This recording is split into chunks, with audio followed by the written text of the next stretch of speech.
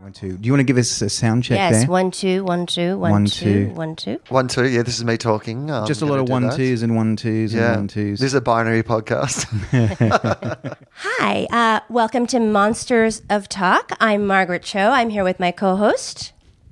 Jim Short, hello. And we are so excited. We haven't ironed this out yet. We haven't sort of riff every figured out the time. moment. Yeah. Well, no, it's so exciting because today we have a very special guest. Very exciting. Very This is exciting guest. our friend, Jim's friend, and then who I have just met a couple times. But I'm so excited because I saw that, well, our guest is Will Anderson.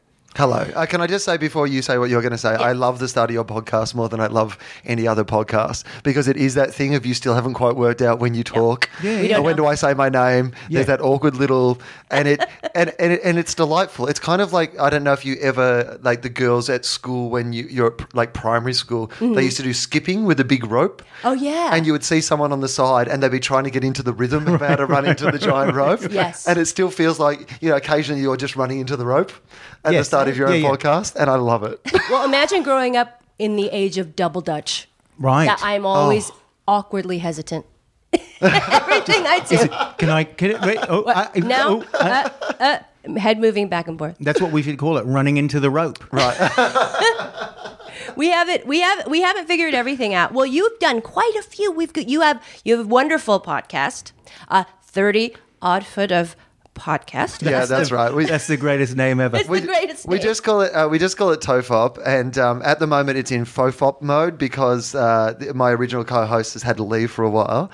So we feel like we're in like kind of the faux universe. It's now FOFOP with special guest hosts. But originally we were just coming up for a name for the podcast. We just because the podcast is about nonsense. We just talk about anything. There's no specific topic we're going to get to or anything. And so Russell Crowe had a band called 30 Odd Foot of Grunts. Yes. Right, TOEFOG. But my favourite fact about Russell Crowe's band is that he then changed his band and he got rid of the 30 Odd Foot of Grunts and he replaced them with a band called The Ordinary Fear of God. So he could keep the TOEFOG T-shirts because it's the same. So it's the same anagram. initials, right? He didn't want to get new screen printing Right. done. I've already got all these TOEFOG T-shirts. What Yeah. else can I make? I'm not sold out yet, mate. So I just want to see him up all night with the yellow, legal pad of paper and a pen going to turn on the fucking shit. Grog works. Fuck. Fuck it. He just throws shit across the room. Just throw the phone at it. Is that what he threw? He threw a phone. He threw a phone at someone's head in a hotel in New York City, right? Yeah, that's what I always love, and this is because some people don't know the difference between New Zealanders and Australians, and Yes. people always try to what is the difference between New Zealand and Australia? And I always say when Russell Crowe won his Oscar, he was Australian, and when he threw the phone, he was from New Zealand. I said that too. He's a phone throwing wanker from Wellington, bloody New Zealand. Yeah, exactly. But when he wins awards, good on you, mate. Right on. He, Is there a rivalry? Yes. I don't know. I think There's of the like antipodes as all being the antipodes. no, it's like there's a very Canada-US thing going on. Oh, Right. okay. And they're Canada. Yeah. Right. Right. So, like most of the time, And they're not even Vancouver. Right. They're like, Yeah. way up the top. Nova Yeah. Scotia. yeah. So there's definitely a little bit of a rivalry between the two countries. In fact, my favourite example of the rivalry is that Australia has its own version of that TV show, Who Wants to Be a Millionaire, right? And it's hosted by a guy called Eddie Maguire, who's a very big TV star in Australia. New Zealand doesn't have its own version. So New Zealand players would come over and play the Australian version. But the audience, of course, are all Australians because it's in Australia. Yeah. So there was this Kiwi who made it to the $1 million question and he still had 2 lifelines left. He had the phone a friend lifeline and he had the ask the audience lifeline. So he phoned his friend in New Zealand who didn't know the answer. So he's gone back to the host and he said, you know what, it's $500,000. That's a lot of money in New Zealand. I'm just going to lock it in and take the $500,000. And Eddie's just looked at him and he's gone, you have one more lifeline. Don't you want to ask the audience? And this Kiwi just looked around at the Australians and just went, no. So I know. I'm going to get no help from these right, bastards. these guys are going to take me down. So I'm going to take my big lump sum of $500,000 and piss off back to New Zealand and Yeah. live like a hobbit king. It's practical. This is unrelated, but sort of related, is that I am considered the most useless lifeline ever to be on who wants to be a What? really The most useless. Yes, because they called some contestant called me. I was like Right. their lifeline, and I didn't know any of the answers, and I didn't know what they were talking about, and there was a delay. Right. Oh no. So it was not only did I look stupid doing, I looked hesitant about being stupid. Right. Like I looked like I was waiting around and then acting stupid. That's how bad it was. Was it somebody you knew that was on the show? No.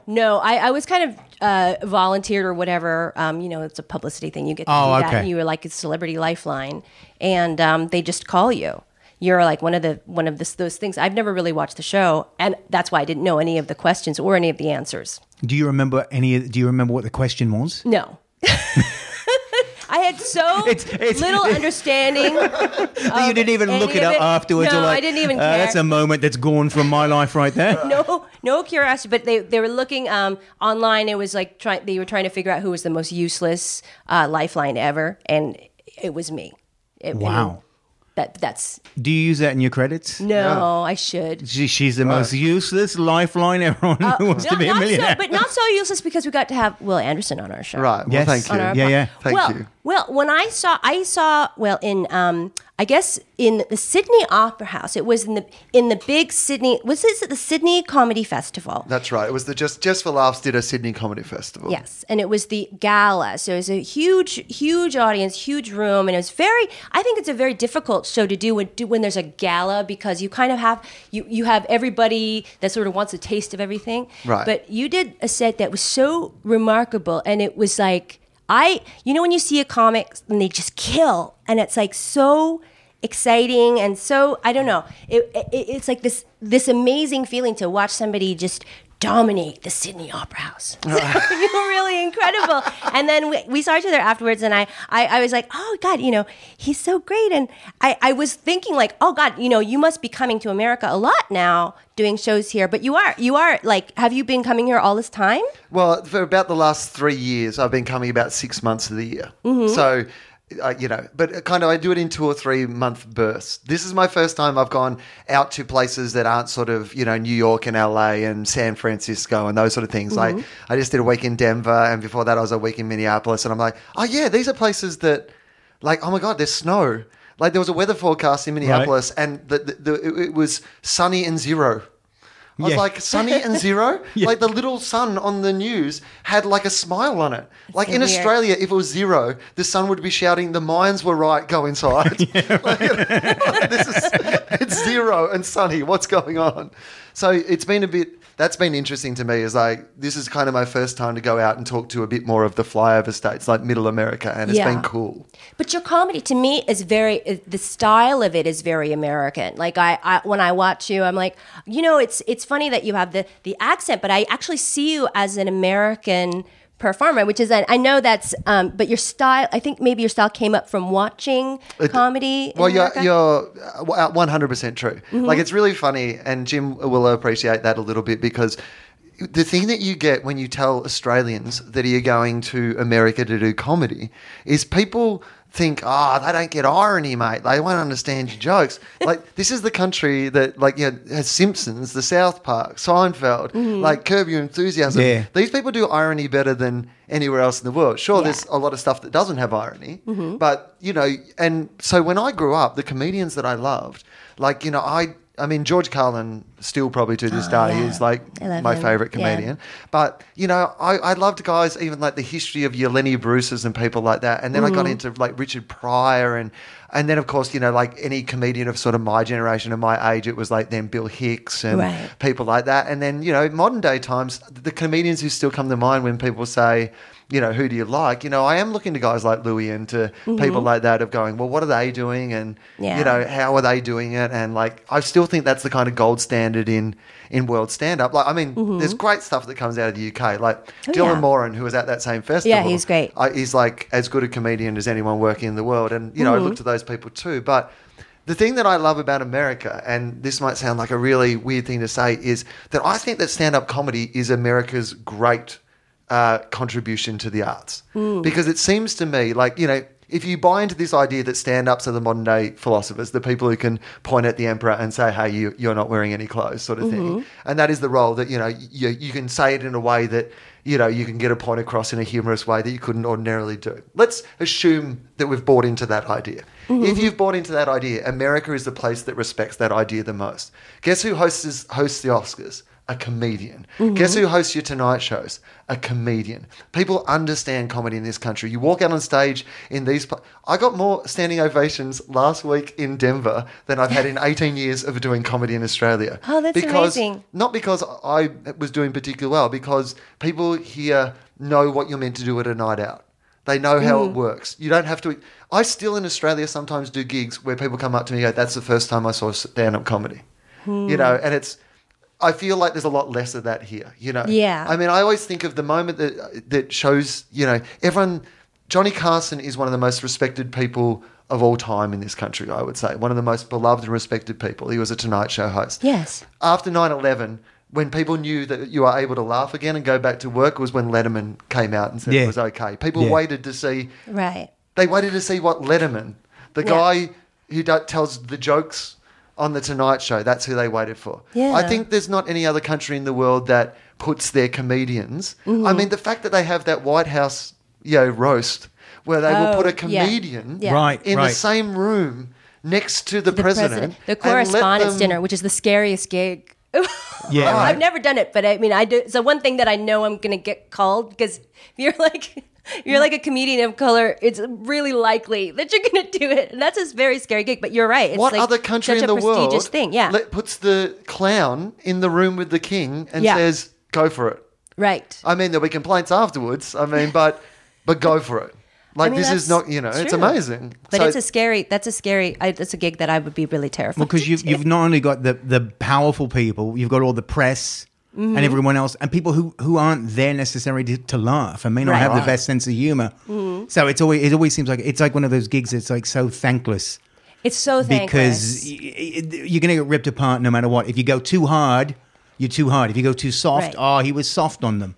There's just no win in that thing. Right. Well, it's kind of like the Oscars. Yeah. There's really no winning. The host is always, it's a hard job. Right. And I think Seth MacFarlane did a good job. I thought he was really funny. And I thought he did a really clever thing, which, whatever whether you're a fan of his humor or not, he did a couple of things that I thought were really smart, which was he did that thing of calling his own bullshit before anyone else could. Right. Like, a lot of the thing was about, well, this is how I know you're going to react, which I think takes some of the air out of the tires on that sort of thing. And I also thought he included the people he was making fun of in on the jokes a lot. Like, if you make a joke about, like, loving Sally Field as the flying nun, it could be really, everyone could be like, why are you bringing that up? She's one of the greatest actors. But if she's in the sketch and you're doing it with her there and she's clearly in on it, then it's a bit harder for people to go, this is terrible. That person agreed to be part of it. Yeah, how could you do that to Sally Field? Well, she's right there. She's right there. She's actually stuffing her face with the tray of food right now. Right. So she was right there eating in front of him. So yeah, she was a part of it. But yeah, so I thought that was really clever. I thought he did it I thought that was a good technique, a good way to deal with that. But you're right, it's a hiding to nothing. But that job to me is like really, I think it would be something like to host the Oscars. It would be something that's so exciting and great, but nobody has ever really done it justice. Like nobody's really ever done a good not since job. Bob Hope and Johnny Carson, because it was sort of a different era. It was much more of a showbiz type era. Right. Now showbiz is a bit sort of got a bit of rust on it as well. But remember a couple of years ago, Chris Rock did it. Yeah. Yes. And he made a joke about Jude Law. Oh yeah. About being like not being quite a movie star. It was because Jude Law had been in the whole premise of his bit was that Jude Law had been in 4 movies that year. Yeah. And I think the tagline was "Who the fuck is Jude Law?" Right? Basically, yeah. Or something like that. And then remember Sean Penn came out all intense like, Jude Law is one of the greatest goddamn fucking actors who've ever... And he just bitched out... I was like, wow. He just bitched out Chris Rock. Sean Penn is as humorless as I imagined. I mean, but why would he just come to the defense of Jude Law? Like, what did they do a movie together? I don't even see them hanging out, but it just apparently I just see him backstage and he's just going, fucking nobody fucks with Jude Law. Right. In my town. Not on my awards, mate. Not on my watch. Because Sean Penn, he's like one of those Russell Crowe kind of guys, like just very intense. Yes. I respect him a lot. Right. Brilliant I'm not actor. going to bullshit around with a guy like that. No, tough crowd. Yeah. He gets real mad. But to go up there like He just takes him. He's just one of those guys, and good on him for caring about the world and the planet and being wonderful. But sometimes he's making a point about something, and I'm just like, this is the shit that I said to girls in university to get laid. Yeah. Like, at least have more complex ideas, you know? Yeah. If you're going to be that sincere about everything, at least be bringing some genuine insight into. It's like animals are good. Yeah, guns are bad. We got to help. Sean, we got to help I'm glad Haiti. you rode here on a boat to tell us that. Yeah. Sean Penn walked to the Oscars that week. Yeah. To defend the honor of Jude Law. It's almost like he threw his coat down so Jude Law could walk through a puddle. Yeah, over the puddle. The puddle of Chris Rock. Sean Penn's actually doing a new TV series, Jude Law and Order. It's just protecting Jude Law, week by week. There are two parts to the justice system: those who fuck with Jude Law and those who protect Jude Law. Why would These are you their defend stories. Jude Law? I mean, who was like, it's like he's Tibet or something. Like he's like, Free defend Jude himself. Law. Free Jude Law. Yeah, firstly, he can defend himself. Secondly, Jude Law is not untouchable. No. You know what I mean? Especially Of now. all people who are not, of all people, Jude Law is not the one that we're like. I mean, people, you could make an argument like, hey guys, let's stop taking shots at Michael J. Fox, right? Right, You right, could right, argue right. that. But Jude Law, I feel like. He's open. He's open. He did that. He banged a babysitter behind Sienna Miller's back. Oh, he that's doesn't- right. Yeah, that's Oh, right. It's not like he's, awesome guy number one in the world. It's not like he's Sean His Penn. I think his baby ate an ecstasy tablet off the floor. That's true as well. Yeah, that was Yeah. when I think when he was with somebody else. Was it Sadie Frost? Yes. Oh, that was his I think wife. That That was was. his wife. Yeah. He when they were married. Their daughter picked up ecstasy tablet off the floor and ate it. I don't know if she gets high though. Is that did she what get what baby book is that in? Right. What Make to sure expect you when you're cover up the expecting- sharp edges and cover up the electric. Oh, make sure there's no E lying around on the floor. I mean, that's For the such a baby. weird. Would they even know that they were high? Would a baby know? I mean, Yeah, how does a they baby probably go, just- "This is They some probably weird just shit"? enjoy sucking the dummy a little bit more than usual. little bit. It's really pretty much the same outfits. Like, in the big E culture when the raves were going on, it was people just with pacifiers and wearing nappies. So, sorry, diapers, I should say. Yeah, diapers. Yeah, Not nappies. The Americans don't know, but Yeah. nappies would be diapers. Yeah. But then Nappies. remember, we talked about this years ago. Remember there was all those fetish guys that would wear. This is off the topic, but sort of on the topic. The fetish guys that would wear the baby diapers. Right. Adult babies. The adult babies and the Yeah, guys would get off yeah. on that. Well, I think I had a joke about it. Was isn't that every woman's fantasy? Finally, a man you can actually change. That's funny. It's very That's funny. really funny. Can I tell you, because you said something nice about me, so I'm going to say something nice about you in return. We met, you came out to Australia to do a show at the Seymour Centre in Sydney. I don't know if you remember this. It was way, way back.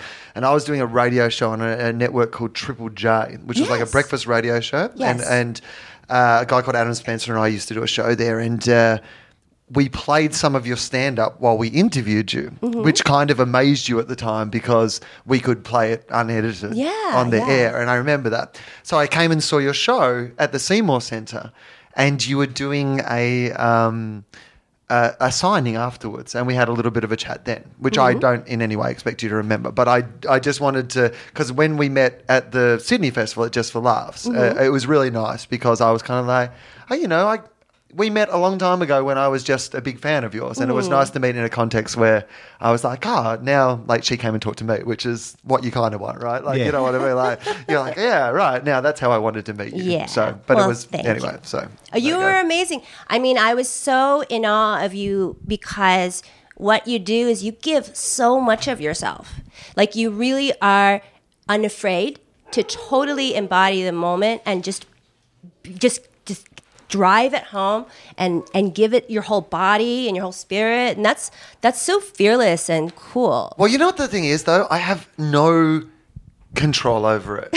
Like, I don't. you, yeah. I don't. Like, Yeah. I smoke a little pot before shows now because in the old days it used to be too much. Like, my energy was too much. Because when I get out there, like, my brain just explodes a little bit. Yeah. And I do get so in the moment. I was doing the Vancouver Comedy Festival the other day, and I got this amazing. They had me close the show, and I got this amazing review. But the woman said, and she mentioned that I have a twitch.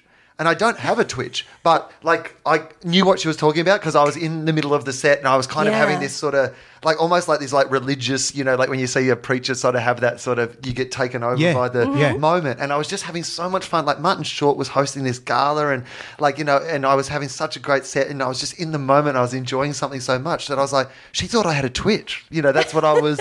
And I had once had somebody complain after one of my shows. They said, we went and saw you and you were clearly like high on cocaine. And I was like, you don't know how far from the truth of my life that if I took cocaine before a show, my head would explode 30 seconds in. Like that was literally, I was like, I was stoned. Like that's me because I get in that moment and I just want to be, and my brain just runs away with it. And I love it. And that doesn't always work for the night, but on those moments where you and the crowd are on that exact same moment. It feels so natural and but so it's pure performance. Right. That's when you are the most creative too, because you're not even though they might be jokes or something you've done before, you find whole new areas in them because you're just so in that moment. I've had that before where people have emailed me, were you drunk on stage last night? And you don't drink I wasn't at drunk. all. No, I don't drink at all. Never had it. But people you just get in that, it's almost a delirious state of you are just saying things and you don't even know where they're coming from. Right. As opposed to, then there's all the other shows where it's like, let's tell these jokes again. Right. And try and find some. But there's that lovely moment where you go, this is so amazing. But it does look like you're out of control almost, but they don't realize that you do have control. Yeah. You have the most amazing control, but it just doesn't look like it because you're in that pure performance mode. That's the best thing too. I know. And the worst thing about that is that it happens so rarely. Like, I mean, when it really happens and you're really in that moment, you come up with so much stuff and it normally happens about 9 months into a 12-month tour and you feel like you should have to ring every single person who's seen the show before that and go, look, when I did this bit, this is how I should have done it. I've worked it out now. I've got the really good tag. Do you tape? I've changed the ending. It's better. Do you tape and listen to your shows afterwards so that you can capture that? I tape all of the shows. And normally when I'm putting together a tour, I go straight from here back into a brand new tour. So I go to that Adelaide Fringe Festival and so next Monday is my first night of a brand new hour that at this point I don't know any isn't of. written? Well, because I work it in. So what I do, and that's the reason I was going to say that is I write a lot, but I also do these impro shows where I just get an audience in the room and they're all people who are off my mailing list. They're friends of the show. Yeah. So they come along and it's just an 80, 100 seat little room and I completely improvise for about an hour, 2 hours. Oh, Just whatever's in my head.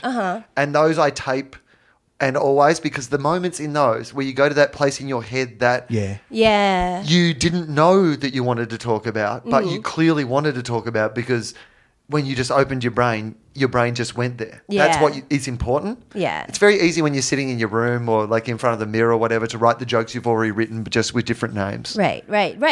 But that's my art is like telling the same joke for, but in different words for like 40 years. I think but I mean, it's really great when you can discover that new way of thinking or new way of thinking about a story. But it's terrifying at the same time. Like, I mean. So you're totally unprepared, like not unprepared, but unscripted. Like you don't.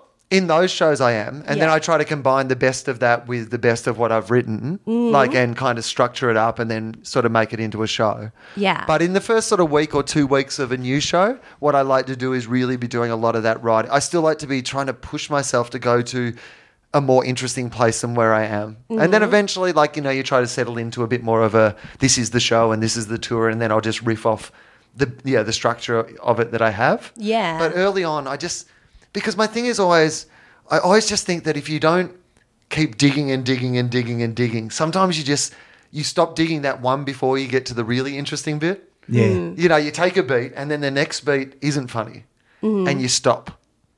But instead you should go the extra beat. Oh, hang on, that's not funny either. One more. Oh, there it is. It's Sideshow Bob and the Rakes. I don't know if you've ever. That's my favorite thing ever in The Simpsons. It's in the Witness Relocation Program episode and the Thompsons and Sideshow Bob every time just keeps stepping on a rake and the rake comes up and hits him in the face and it's hilarious and then it's not funny anymore, and then it's not funny anymore, and then it's the funniest thing you've ever seen in your life. Yeah. Because, it just stays long enough. Yeah, that's hard to know though. That like how long do you do it until it's like it is a weird risk. Oh, I mean, there's times where you're like, okay, no, I found no jokes. I've just found Chilean miners. No.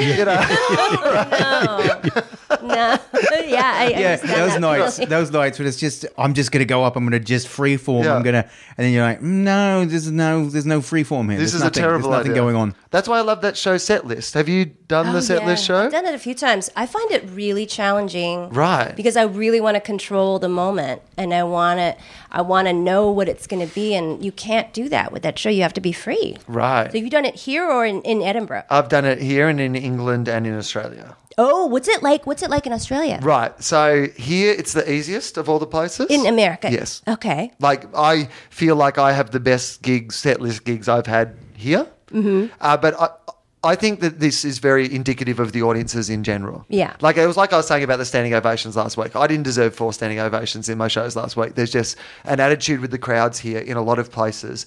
This is a very American attitude, which is yes, we can. Even if you weren't a Obama supporter, the reason that phrase resonated so well is Americans have an attitude of no matter how shit your life is, you get up in the morning and you're like, yes, we can, we will do it. We are America, Yeah. And they have that attitude of when you walk out on stage, I feel like the audience most of the time is like, yes, come on, you can do it. Like this is going to be great for all of us. This is great. This is America. And you walk out on stage in Australia and most of the audience, to be honest, sits there and goes, bet you fucking can't. And you walk out on stage in England and they're like, screw you for trying in the first place. And that is essentially, English audiences will just sit there like they've come out to have a bad time. Oh, like really? We've intentionally come to comedy to make sure that you're terrible and we have a terrible time, which is... It's hard. Right. Have you done sets in England? No, I've never even been over there. No. You really should, because I think it's very. I think because I need to experience that. It sounds like it's when you do finally get them, it's so rewarding. Right. Of course, but you do very well there too. I do okay there. Yeah. I do okay there. But the set list experience in each of those countries is reflective of that as well. Yeah. That's what I was going to say. I think here it's very, very fun to do set lists because the audience kind of buy into the idea very early on and it gives you a freedom. And like you were saying about my style, I love being in that moment. Like I love doing set lists because it's an excuse to be in that moment. Yeah. That I can't do on my tour. Mm-hmm. Like if people have paid a decent amount of money to come and see the show, I just can't walk out there and improvise. Mm-hmm. I'm not that good and I couldn't guarantee it'd be great. It might be great 1 out of 5 shows, but the rest of the time I'd be ripping people off. But set lists, they've come for that. Right. They've really come to see you create it and be in the moment with them. Right. But that's one of the things that I'm like, that what I love about doing comedy is that I'm in charge. Yeah. Yeah.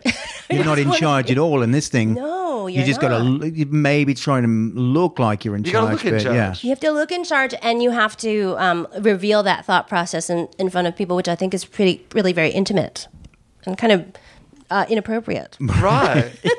No, I understand what you mean. You know, like sometimes you wouldn't eat a sausage if you knew what was in a sausage. Right. And you're showing people how you've made the sausage and they're like, I don't want to eat the sausage. Yeah. It's very difficult. But I mean, it's interesting that you've done it now on, is England a continent? Yeah. Well, the United, the United It's over there, Kingdom. United Kingdom and Australia. That's cool. Yeah. But they where do they do it in Australia? They do it at comedy clubs there? No, they do it. They bring it out for the festival. So like Paul and all the guys come out, and they're doing it at the Melbourne Festival again this year. So they kind of had that nice thing of having a bunch of international and local comedians who are at a standard that they can do the show, and they run it as a late night show during the festival, which is kind of a perfect idea because it's a great place for all the. Maybe I'll try it again. I'll be there too. I'll be there. I'll be in Melbourne. In somewhere in there during the festival. I'm going to all the different ones. I think Sydney again and Perth. Oh yeah, they're Brisbane Perth's doing a comedy festival in Melbourne. Yeah, so that'll be maybe something I'll try. Brilliant. I'll try it. Well, as long as the crowd is, that's the thing. If you get that good crowd that knows that they're in for not a scripted stand-up show, but a very different thing, they enjoy that part of the process. Right. Yeah. But if they're just sitting there going, all right, this isn't going anywhere, they don't realize that what set list is basically you go up there, they project a topic, not even a topic, but the name of the joke, or the set of the list part of the joke. and then you have to basically come up with a bit that involves whatever they've And said. it can be nonsense. It could be just some consonants together, like, or just a jumble of words that don't Yeah. make any sense, Yeah. and then you have to find a way to make sense of it. And I think it's a great thing. I mean, I love Paul Provenza, and I think he's an awesome whatever I guess there's got to be a name for what he's doing. Is it sort of an archivist or anthropologist for comedy? So I love that he's doing it, and I think there's probably a reason why I get so mad about Celeste because I find it so scary, but it's my own issues of control. Right, but I think that's why it's been such a interesting show for the industry as well, because it's not for everybody, A, to do, and B, like I've seen some of people I would consider the greatest comedians in the world be terrible at it and like not want to do it. But it's nice because it does put us all in that place of when was the last time you were genuinely terrified about something or genuinely like On do you know what I mean? stage. Like Yeah, that's on like- stage, yeah. like, because there is a point, and I mean, I'm terrified about putting my new show together, but at the same time, I have an attitude of like, look, I've done this a million times before. You this can is do my that, this is yes. my 18th show. If it's not together on Monday night, it will be together on Tuesday night. If it's not together on Tuesday night, it'll be together on Tuesday week. But it'll get together pretty soon. Like I know that I've got enough ideas, and I do this enough that it'll be fine. Yeah. And so after 2 or 3 weeks of doing your tour.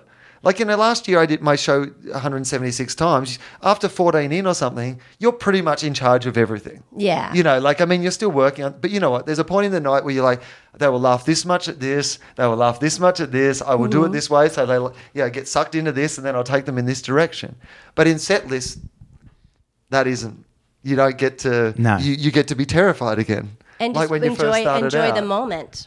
Or be terrified by the- or whatever by the moment. Yeah. It was always that way, and I don't know if you've ever experienced it because I don't know. I mean, even though I'm Australian, I've never performed in the Australian scene. That's just right. 1 or 2 sets over the years.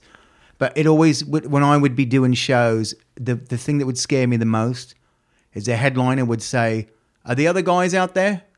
Come on up on stage and we'll do some improv." And then this isn't improv like well-crafted so bits and people scary. that knew how to listen and were. This was comedians doing improv, which was who can get to the bending over, somebody getting it in the arse Yeah. joke first. Yeah. And it was comics that, Yeah. and it was always the worst. And that was always the terrible. headliner that didn't have the time. Right. Yeah, that's terrible. 30 minutes in, hey, where are the other guys at? Fucking, we're back here because we're done. Yeah. You're working now, Right. man. Did they even tell you that they were going to do that? Some would. Hey, you want to do improv? It was always guys that wore those the big sort of parachute pants. Right. Ew. That were all like had designs on them, like late 80s kind of stuff. Right. Yeah. Oh, God. Hey, you guys want to come and do some improv? No, that's why you're getting paid to headline the show. You mean like the Have you seen our balloon pants? man? Yeah, some of Balloon those, some of pants? those. Oh, they were very popular for improvisers. Yes. Like yes, there yes, was. yes. Or jugglers. Those kind of comics Right. that Yeah. didn't have the full time. Right. Oh, And you that's show people terrifying. by your pants. Yeah. Well, how long do you do a podcast for? You do yours for like an hour?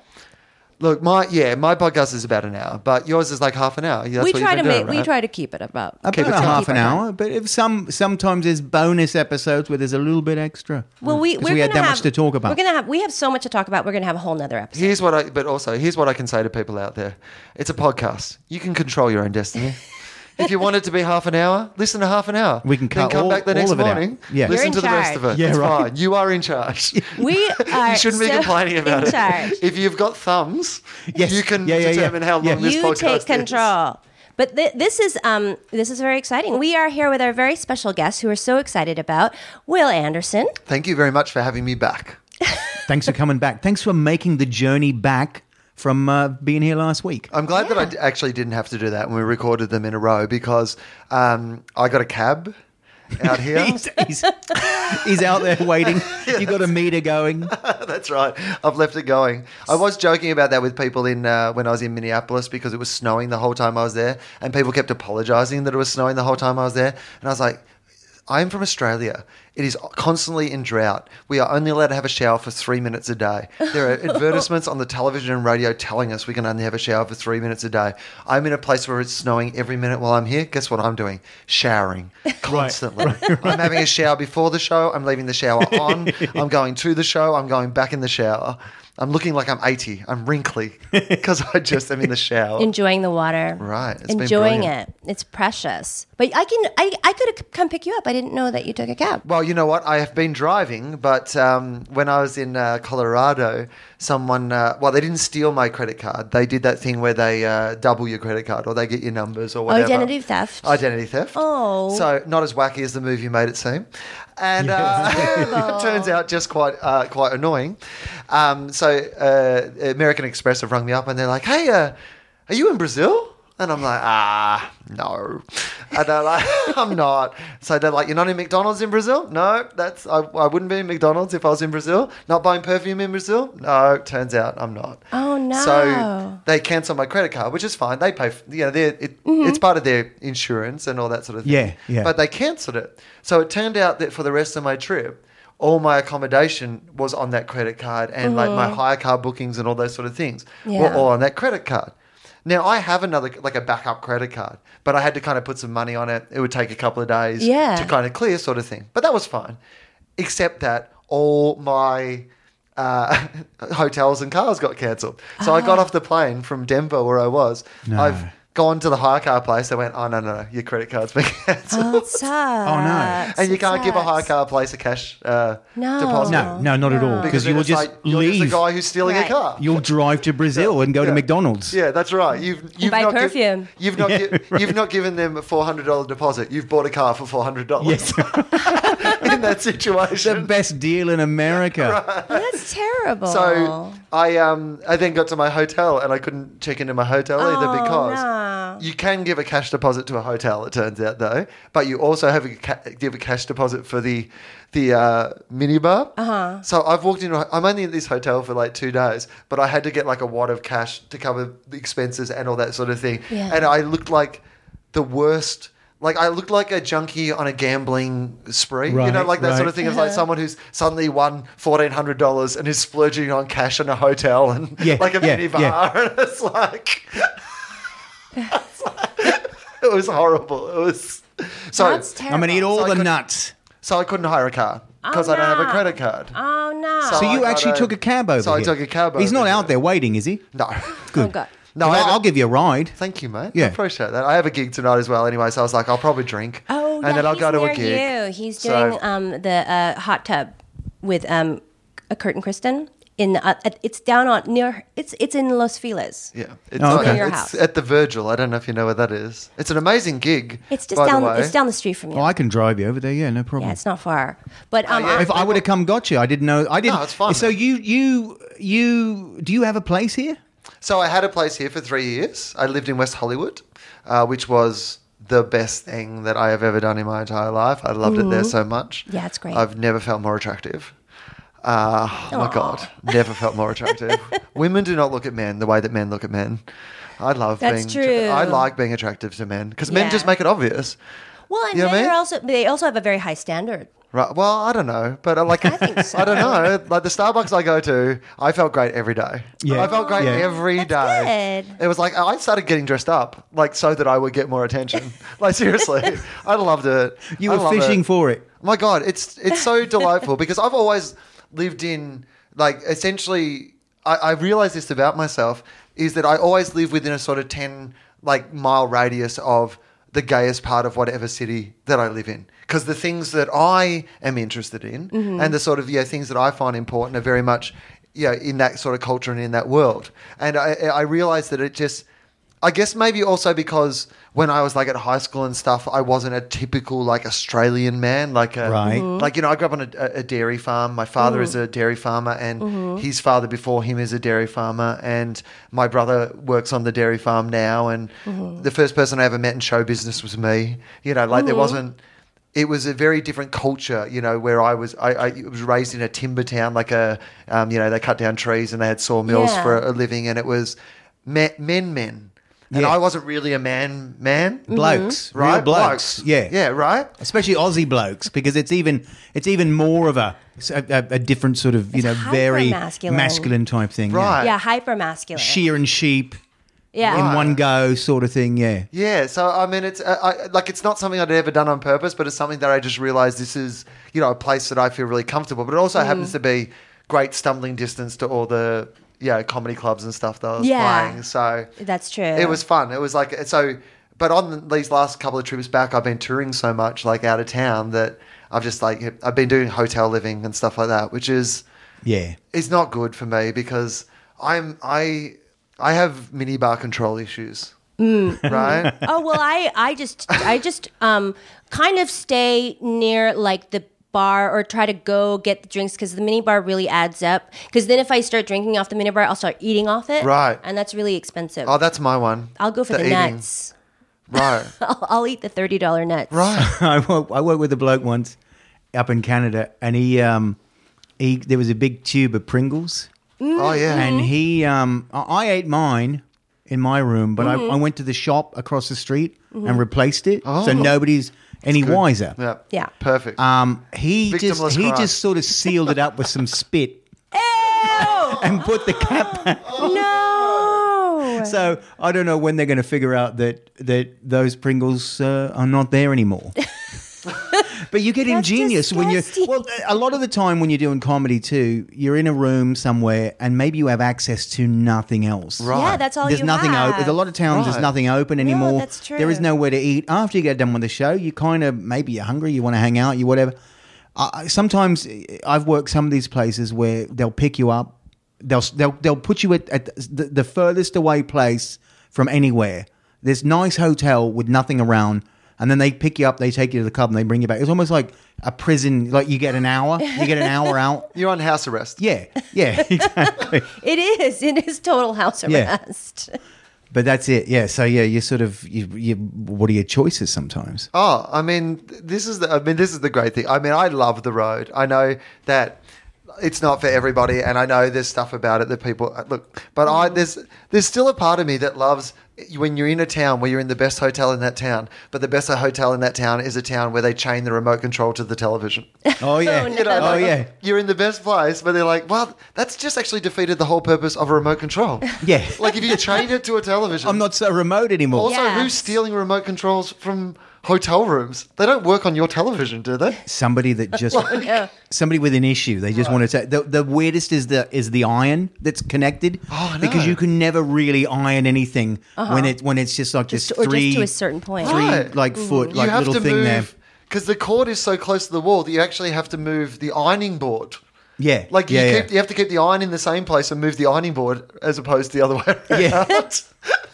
Well, I hope your credit card gets reinstated soon so that you can now stay in another hotel. Or I had identity theft this week too. Oh, really? Well, This week? this week also.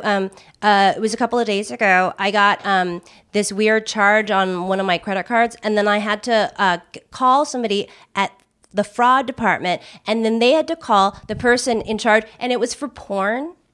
And so I had to like talk to them, and I had to talk like a 3-way conversation with this like woman who's like, well, I don't know if I could help you, because she's could I put you on hold for a sec? You know, I don't think that I can help you because we were like, you know, it wasn't just enough to like go onto the website or admit that it was porn. She had to like go onto the site and then like look at the membership options. Oh, and yeah? stuff. And it was just like I was so embarrassed, but I was also furious that I had to like go over this like really instant. It was like I wouldn't even be looking at porn with anybody else. Yeah, And right. I was looking at it with 2 other people that I don't know. It was so horrible. 2 strangers connected on a phone. Yeah. So somebody stole your information yeah. to join online No, porno stuff? I joined the porn. Oh, you joined it. I bought a membership. Oh, But okay. then I had picked an option that was like for 30 days, but it was in fine print. It was every 30 days. Ah, right. I was like, I only want access to this for the next hour. I don't want access to this for months and months, but they kept yeah. charging and Right. kept charging. Oh, really? And then so it was like this fake out, and I was wrong, and I I didn't look at the fine print, but we were all looking at the fine print. It was so embarrassing. No. I'll tell you a story that I think tops that in embarrassment. Okay. So that you feel better. Okay. Which is a good friend of mine was on he's an Australian comedian called Limo, and he was on they were making beer advertisements like in some foreign country. I can't remember where it was, but it was somewhere where they had hardcore pornography on the television free in the hotel rooms, right? Oh, wow. So wherever they were filming these ads, the cameraman who's filming the advertisements thinks, well, this is free hardcore pornography. You know what I'll do? I've already got all this camera equipment. I'll just set up the camera 24 hours a day while we're not using it and tape directly off the television, and then I can just run off some tapes from my mates, right? So he's shooting the screen. he's shooting the screen. Now this is back. Well, I mean, with the camera, Right. And with so- whatever else. Whatever else He might shot the have screen and then It he is- turned on the camera. It is very interesting that you say that, Jim. So the thing is, this is kind of pre the days of readily available internet. Oh, this is a while pornography, back. right? Okay. So his idea is that he'll just film this hardcore pornography and then he'll just run off some tapes for his mates. So they all have these free things, right? So while he's filming, one day while this pornography is playing, he's obviously decided, like you implied, that, it's on. It's on anyway, right? And I'm here in a hotel room and I might as well... So he did that. Now, that would be fine, right? Very natural thing for people to do. Only problem is he's got back to Australia. He sent out the tapes to his mate, and then the phone calls started. Mate, the reflection in the screen. Oh no! Oh no! So essentially, he just sent all his friends. Oh God! Well, it might have looked bigger, because of distortion, maybe. So it's not a terrible thing.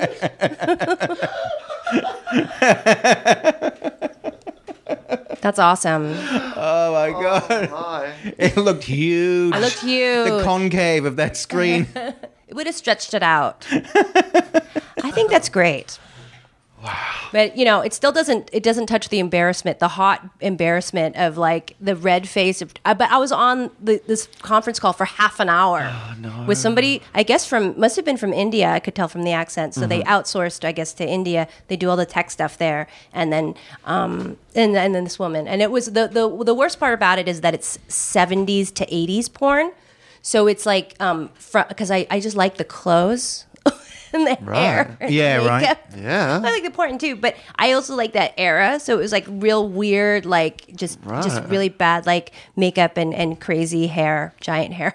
I kind of feel like that's better. I feel like that's better. I would, that feels to me like there's a class to it. It's like old school. It was called Private. It's called the website is called private.com, and it was a magazine from the 70s and the 80s that was shot in Paris, and they were really high budgets. So there was some scenes where they're overlooking the Eiffel Tower, but jerking guys off over the Eiffel Tower. And it's really like, I think it's magnificent. It sounds great. The production values are phenomenal. I'd love to sign up, but it seems like it's a nightmare. Well, they'll steal your Could credit your card mate number. shoot some footage of that for everyone? I think there's a guy in Brazil who's just signed up to the website. So So nobody stole your stuff. No, it was just It that was you. I read it wrong. you didn't read the phone. But it was I one of didn't those read the tricky fine things print. where just because you signed up for a brief moment, it's going to keep billing you. Yeah, it signed me up for a recurring charge when I had only signed up in my mind for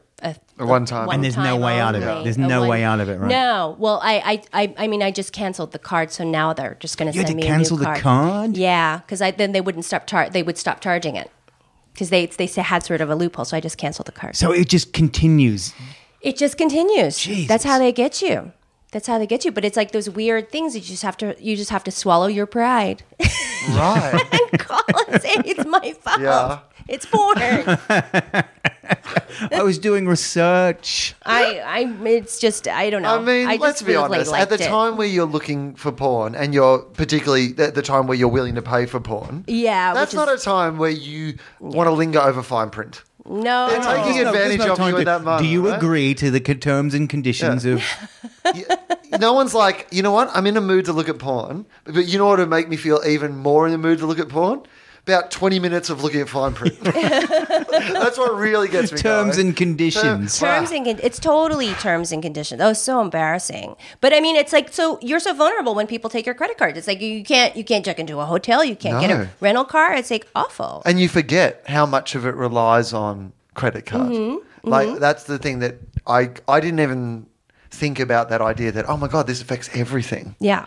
Yeah, Well, you can't do anything. It's terrible. It's really terrible. But then, but you'll get it maybe back by the time you leave, or by the time you go home, or Well, that was one of the things that made it more complicated because, like, I found out on a Saturday I was leaving back to Australia on. Well, I leave tomorrow, so when we're recording you're this, leaving so tomorrow? Tuesday. Oh, okay. So it was one of those things where the best option was just to send it back to Australia. So, yeah. But what if you get like, are you auditioning for stuff? What if you get a TV show here? Then will you go back, or are you doing that? Are you auditioning for stuff? Are you going out for stuff, or being offered stuff? No, you should be. No, I'm not. No, here's why. Because I don't want to be doing acting. You don't want to do that? No, because I don't really like actors. I like some actors, of course, but just as a general group.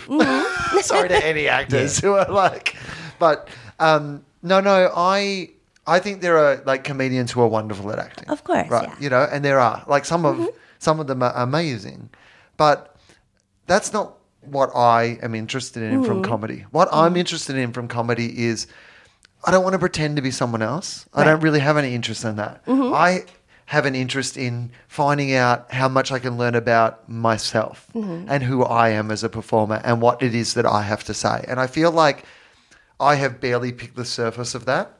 I feel like in some ways, for a lot of years I was Oasis, right? And what I mean by that is that Oasis were a great band, but essentially they were just like a great band writing Beatles songs. You know, right? Good versions of Beatles songs, but Beatles songs.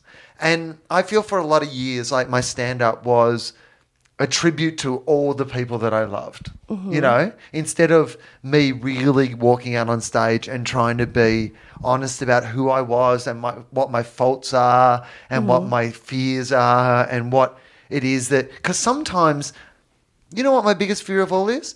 That I'm not smart enough to say something particularly profound or deep or whatever, or that I'm not cynical enough to, because I don't look at the way that sometimes, like my least favorite type of comedy in the world is like a dude who walks on stage and does like, you know, I hate my wife and this is why I hate my wife. And I'm like, I just can't watch that sort of comedy without thinking, well, if you do hate your wife that much, here's what you should do. Leave your wife. Yeah. Just be happy, man. It's not worth it for the act. Secondly, if you don't hate your wife, then what sort of living are you making when you go out every night from a wife you do love and talk about how much you hate your wife, right? And that sort of cynicism that's around comedy, like some of my favorite comedy to watch is cynicism. Like, I mean, I love dark, wonderful, you know, I mean, like I said, Dylan Moran and Louis and guys like that, I think are sublime, but that's not my type of comedy. And it's a really confronting thing to kind of be challenged by that thing of going, I wanted to be Bill Hicks, but I'm not Bill Hicks. But there is if an I'm gonna be optimism honest. to those guys too. Right. You know, that's really, you see it too. No, I agree. But you know, it's that thing of like when you give up trying to pretend to be cooler than you Right, are just be yourself. and actually just say, this is great. who I am. Well, you end up great. doing what you do and not Right. trying to perform to some fantasy that you wish, but you still respect those people because they formed you God. into that thing. Exactly. But you've got to eventually, if you want to be truly like good, you have to embrace who you are, whatever Yeah, that is. yeah. Like, and if that means you're not as edgy as that, or if that means you're a bit more idealistic about this, or if you whatever, then I only feel like in the last 2 or 3 years, and I've been doing this 18 years now, like I only feel like I'm on that journey now, that I finally got to the point where I'm like, just say stuff that is just you. And so for me, I'm so in love with that idea that I don't want to be pretending to be anyone other than that at the moment. Yeah. All I want to do is go, I want to throw myself into things that challenge me to be more of who I am, even if that's harder. Even if really that's harder. admirable, You know? though. I think that's really great. I'm surprised because you do so many different things, like creatively and professionally, like just all these different like different paths you can take within this art form.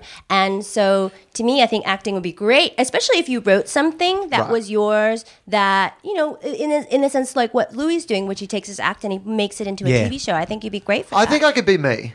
Yeah. Right. Like, I mean, if anyone wanted to, like, you know, if anyone needs like an Australian stand-up comedian to be something, I think I could do that. Yeah. If Jim Jeffries doesn't get it, or if Jim doesn't get it, I think I could definitely be on that list. I know there's starting to be more and more and more and more. I know. I'm so sorry. I'm so sorry. You've had That's this. all right. You've It's had all this right. to yourself for so many years. Yeah, and I've done so well with it. It reminded me though when you said about the guy that goes up and pretends to hate his wife. I worked with a guy I did a Canadian Just for Laughs tour, and the guy on the first night said, "Oh, it's my wedding anniversary, and I can't be with my wife." So, and he told some story, and I thought, "Oh, poor bloke, Yeah, 'cause beautiful. doesn't get to be with." The next night, same joke. Next night, same joke. You go, "Oh, it's a bit." I got fooled by my own thing, my own profession. So on the last night of the run, 2 weeks run. He's closing the shows, and these are in big theaters up in Canada. We're in the Toronto area, and he's saying, "Oh, my wife's anniversary. I can't be there for it." So he says goodnight at the end of the show, and we all go out to take a bow. As he's coming back, I bring out a cake that's lit, the candle's lit, and I'm going, "Happy anniversary!" Everybody wish him happy anniversary, and he started to just piss himself laughing because it's just we acted like it's his anniversary and he can't be there, and let's all celebrate. And it was just a nice, fun moment of taking the piss out of him. Right. But he was cool about it too. You know, it just cracked him up. But yeah, it is funny that you get these ideas like, "Oh, I got to do this joke every time." It's not true anyway. You know? Sometimes it grows out of that thing, though, of I remember doing a tour on the Melbourne Comedy Festival Roadshow. Now, this was in 1999, and they take sort of a composite group of people who've been at the Melbourne Comedy Festival on a tour of Australia around regional areas. So they'll take, you know, a couple of big international headliners on the tour. They'll take some people who are like, well established, and they'll take a couple of sort of the newer faces. So it's a real sort of grab bag of the festival. So I was certainly on that tour as one of the new people, like, you know, very much one of the new people. And there was a lot of experienced people, like Ross Noble was on the tour, and the headliner was an American comedian called Keith Robinson. I don't know if you've ever run into Keith. Yeah, of course, yes. And so the thing that you need to know for this story is Keith is black, right? This is the important part of this story, because the first night of this entire tour, which was going to go for 6 weeks around all of Australia, was in the town that I was born in. So I am the first, other than the MC of the night, I'm the least experienced person on the bill. So I'm first on the night. So I've gone out and done my like 10 minutes or whatever it was that I was doing on the show. But of course I've opened with the fact that I was born in this town, you know, and then put all my material through that filter. Of course you do, right? But what I didn't realise was, because I was the least experienced comedian on the bill, is that other comedians would find that hilarious. So the next act came out and also claimed they were from that town. And then the next act claimed they were from that town. And then Keith Robinson, like the sort of, you know, archetypal, like, you know, blackest, coolest American dude you've ever seen in your life, walked out and just started his set by, "Good to be home." Right? But then he loved that so much that they wanted to do that every night on the tour. Oh, right. But of course, I was the first, the first night I had been in the town that I was in. Yeah. But you can't, like, that's a harder joke to do the next night when I'm not. Right. Just to set up a good punchline. To set up him. Just to set up him like 2 hours later. Now you got to lie to people. Everybody's like, Unfair. "Mate, I've never seen you in this town. Are you sure you're from here?" One of the greatest things I ever got to do, there was a Canadian comedy group called Corky and the Juice Pigs. I don't know if you Yes, of remember course. those guys. Yeah. If people have not heard of them, like, Google some of their stuff. It was really... Yeah, they're great. Like, particularly Sean Cullen and Phil Nickel both do stand up in their own right still. Yeah. And are both amazing acts. And I was... The first time I ever did the Melbourne Comedy Festival, I was a new comedian, and there was a venue in Melbourne called the Prince Patrick Hotel, and there was a great guy called Dave Taranto who was like the guru of sort of Australian comedy. The guy who, would put it on a Bill Hicks night in town. The guy who, like, he was the guy who knew comedy and brought good comedy to town. Yeah. And so he was running this, they did, 22 nights during the Melbourne Comedy Festival, but it was like a proper show at this venue with a support. And I got the support. So it was my first time ever doing a big deal. But they said I could only do the support for the shows if I would agree to one thing. Each night they would set me a challenge, and I would have to do that challenge. And I was like, okay, well, that sounds terrifying but amazing, right? So I really only had 20 minutes. Like the 20 minutes I was doing was my 20 minutes. But every single night they would watch my show and they would set me a challenge beforehand. So early on it would be quite simple stuff. But by the end of the run, it would be things like you have to fall over 10 times and never mention to the audience why you're falling over. Like, and they would sit there and just watch it and see how well you would do in this thing. And it's amazing how challenging it is when you're trying to tell your normal jokes. Right. But then you have to do something that you're not explaining to the audience. The audience kind of are confused by. Oh, that's really hard. It was hard, but it taught me like a lot about being in the moment and trying to kind of challenge yourself and how you get out of it. And I mean, they were nice enough that early on when, you know, they let me get some confidence first. Right. Right. You know, and by the end it was really tough stuff, but it was interesting. I've never done anything like that. Have you done anything like that? I've Like done dares? stuff where everybody says, you know, you do a show, maybe there's a few people on and everybody says something like, everybody's got to do this joke. And see if the audience catches, like, why is he doing that joke? Or you got to do a joke about something, or you got to do. I remember I was working back in Texas, and I was working with a couple of my friends, Gary, and this other guy, Sean, was opening, and we'd been out that day, and we'd been at the Target, and we were looking at shirts, and it was Grandparents' Day had just happened, so they had all these shirts on sale. World's Greatest Grandpa. So we bought three. I bought three of them, and we made the opener wear one, and then the middle wore it, and then I wore mine. But I think I had my coat on. So halfway through, I took it off, and it said "World's Great." So the three of us have World's Greatest Grandpa shirts, and nobody knows why. Yeah, because none of us were grandpas. No. And but it was just, to us, it was just hilarious to go, will they get this? And they did get it, because they go, the first two blokes had World's Greatest Grandpa, and now he does too. But why? Is it funny to anyone else? It was hilarious to us. It's funny to you. Yeah. That's all that matters. My favourite prank that I heard of that sort of thing was there was 3 Australian comedians in the sort of, I guess, the 90s, and they were probably the best 3 comedians in Sydney at the time. There was a guy called Gary Eck, and there was a guy called Anthony Murr and a guy called Akmal Saleh. And they did a tour together. And of the 3, Akmal Saleh probably has the more... He's a... now, I want to get this... he's like a Christian Egyptian or a Coptic... anyway, like... A Coptic Christian. Yeah, that's maybe? Egyptian. Yeah, I think that's right. And... so he has the more distinctive act of the, you know, like it's clearly about that sort of thing and about being from Egypt and about, like, you know, a lot of that sort of, you know, so his act is very identifiable. So it works with someone who is of, you know, that background and whatever.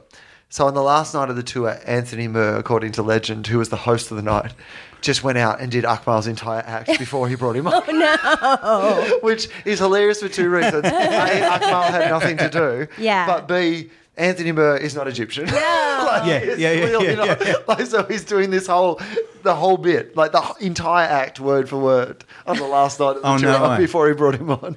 Oh, that's terrible, though. That's I mean, it's harsh. terrible, but great, you know, but brilliant. I assume they were all friends by that point, you know what I mean? But that would be so fucked up, and then you'd have to go. Right. But then you go up there, what do you do? What do you do? Did he go up and do his act? Right. Well, I don't think that he, like... Because you have to pay really attention to do somebody's act. Right. I don't even know if I could do anybody's act. Right. Could you? I don't know if I could. I don't think that I could either, but... I don't remember anybody's act enough.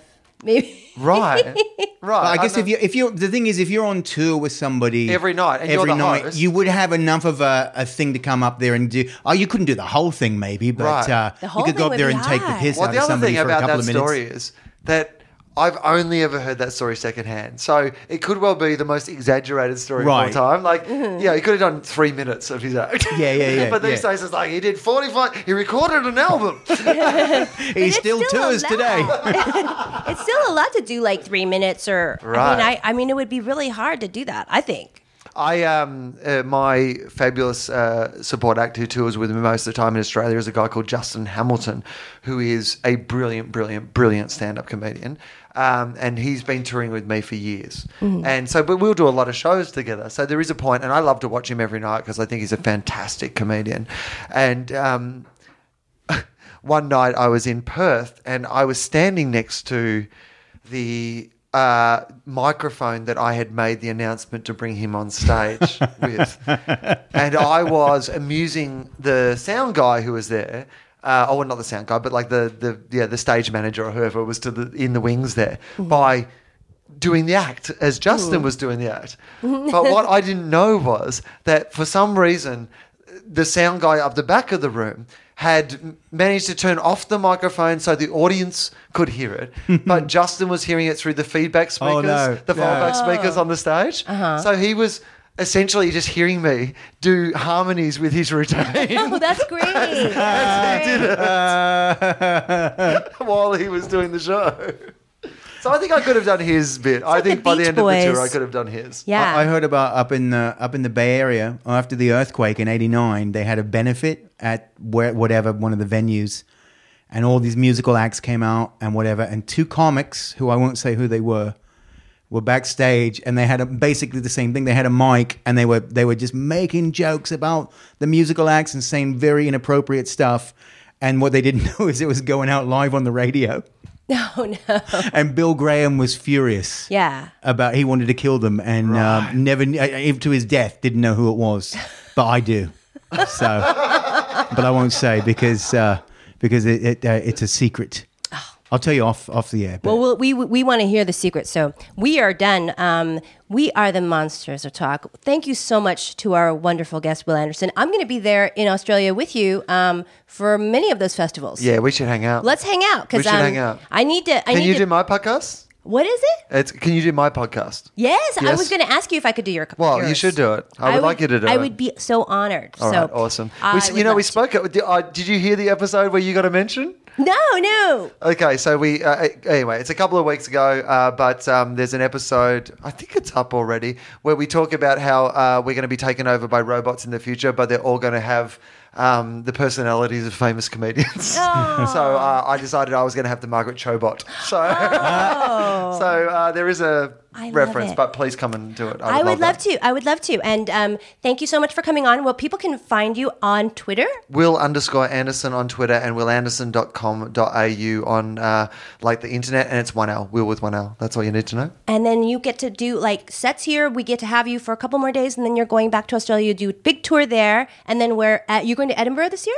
No, I'm producing a show in Edinburgh though. So if people are going to the Edinburgh Festival, the show that I produce is called Fan Fiction Comedy. They're kids from New Zealand. They are the most hilarious. They're all like 21, 22, 23. I saw their show at the Auckland Comedy Festival a few years ago. I loved it so much. I produced it at the Melbourne Comedy Festival last year. They are the most brilliant. If you think like, imagine Flight of the Conchords when they were 21 and 22 and 23. They are so brilliant. So the show is they write fan fiction pieces, comedy fan fiction pieces. So every show they do a different one, and they're like, so we're having a Harry Potter themed night during the Melbourne Comedy Festival this year, but they do them about the most amazing things. They are hilariously, brilliantly talented kids that one day, when they're all superstars, I'm going to sit around telling people who don't believe me, I once was associated with them. Right. That's how good they are. So if you are going to Melbourne where they're performing, or if you're going to Edinburgh where they're performing, please go and check them out. I will go because I'll be there this year. Awesome. Too bad you're not going to be there, but I was hoping that because you go to that quite. You go to England a lot. I do. So I'm doing a month at the Soho Theatre in the West End there in May. Ah, that's so incredible. that's fun. That's a fun theatre. Yeah, it's a great theatre. And I wish I could go to Edinburgh, but my television show shoots in Australia August, September, October. Okay. So it always clashes. They can see you in London at the Soho Theatre. Soho Theatre in May, if you're listening in London. That's the greatest venue, and it's a whole month. That's incredible. Yeah, it's brilliant. It's so nice, that venue. Well, congratulations. Thanks so much. And you can follow us at Monsters of Talk. You can follow Jim at... Jimmy Shelter. At Jimmy Shelter. You can follow me at Margaret Cho. You can listen to us on SoundCloud, and you can also subscribe to us on iTunes. We are the Monsters of Talk. Thanks for listening.